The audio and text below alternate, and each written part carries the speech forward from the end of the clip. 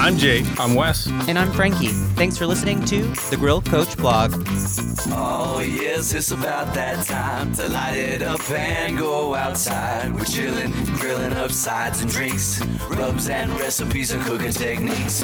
Outdoor cooking, grilling, smoke and barbecue. So much flavor to teach and learn and share with you. Grill Coaches Podcast to level up your game with Frankie, Wes, and Jay. Welcome to the Grow Coach blog. Today's blog is written by Jay, and the article is called Smoke. You can find this at thegrowcoach.com. Jay begins. When we are cooking outside, one of the big advantages for flavor enhancement is the addition of smoke flavor. I often joke that smoke flavor is something that makes things taste better without adding any calories. Smoked meat will have an aroma that can fill a room. It will have a look that makes your mouth water and a flavor that is unforgettable. Literally, because that smoke flavor can linger into other things. Try smelling your fingers after you eat some great smoked ribs. And why is bacon so good? It's the smoke flavor. Bacon is made of pork belly, which is very rich and fatty. But after it is brined and cold smoked, it becomes that incredible bacon flavor that we all know and love. I smell bacon right now. The type of smoke that you cook meat with is extremely critical. I used to think all smoke was created equal, and boy was I wrong. For a brief overview and the intent of what we share at the Grow Coach is the following. Now Jay shows pictures on the blog and I'll do my best to describe them. He starts with black smoke. It's absolutely terrible. You don't want your proteins around black smoke at all. Meat cooked in this smoke will make little deposits of creosote on your protein. It smells bad, tastes worse, and makes your tongue feel funny. Yes, I have experienced this. So he shows a giant black cloud of blurry, just really thick, acrid black smoke. And I can attest, you definitely don't want this on your food. And the second type of smoke that he goes into is gray smoke. Stay away. Often this is something else burning that doesn't belong in the flavor of your meat. This could be a grease fire in your cooker or something else that doesn't belong below. And he shows a picture of a Weber with just this puffy gray smoke that is emanating from down below. It doesn't even appear there's any coals on there, but I think it gets his point across. It's just kind of fluffy gray smoke, and it's not great. It doesn't taste good at all when it's infused in your meat. The third type of smoke that he goes into is white smoke. This kind of smoke is good for short cooks or even cocktails. No, really, they sell little smoke machines that can help you smoke something right at the bar. I like to get this kind of smoke on smaller meats like steak or pork chops. This smoke can be very heavy or strong on what you are smoking, so use with caution. He shows a lid on kind of a kettle style grill, and it's kind of puffing out this white smoke. And he's right, it does go great with short cooks and smaller piece of meats. And the last bullet point that he's got here is blue smoke.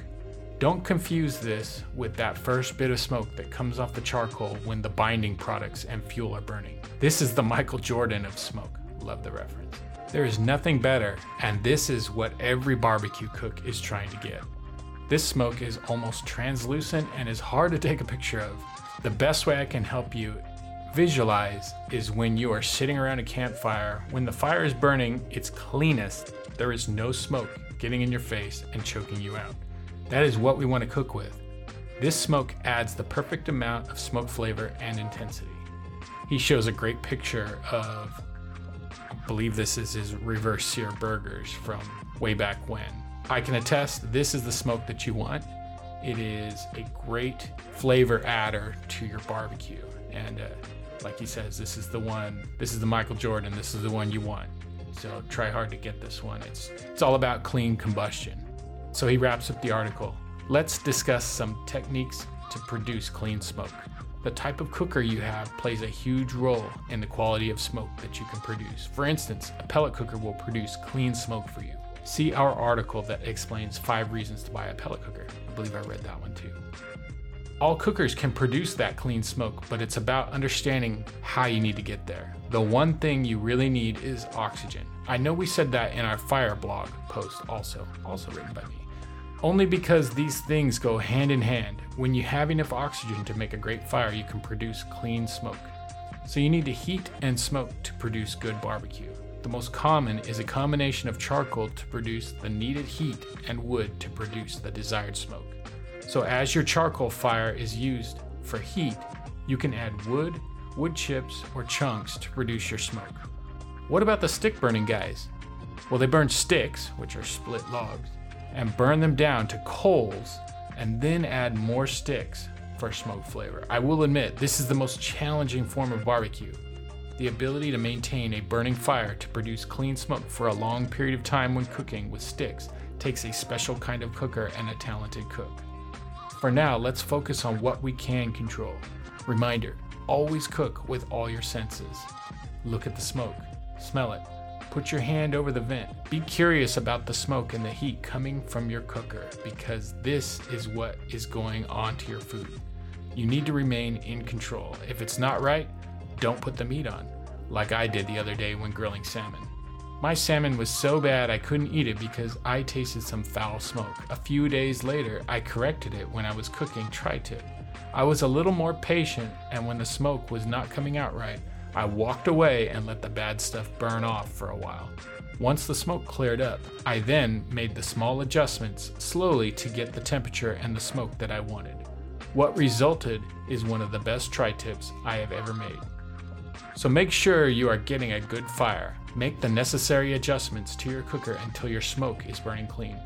Don't starve your fire for airflow, or you will have a hard time getting clean smoke. Learn your cooker. Take notes and pay attention to the weather and outside temperature. If your cooker is brand new, take it for a test drive and see what kind of temperatures and smoke that you need to get and how long you can hold those temperatures. Most importantly, reach for the goal of clean smoke. Stay in control of your product so that you can raise eyebrows when they eat your food. Now get out there and grill. Thanks guys for listening. This is a great article. It gives some good pointers, especially kind of what not to do as far as like what kind of smoke you want kind of infusing your food. I know this article has helped me out a ton, and just my interactions with my friends, Jay in particular, kind of helped me dial in and look and get that certain flavor profile when getting the right type of smoke into your food.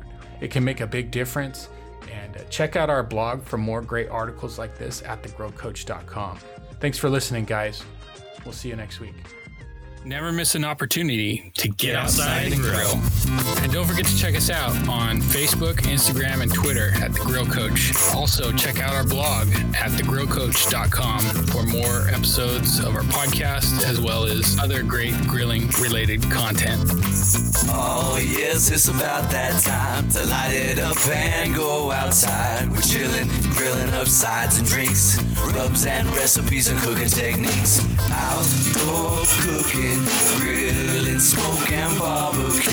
So much flavor to teach and learn and share with you. Grill Coaches Podcast to level up your game with Frankie, Wes, and Jay.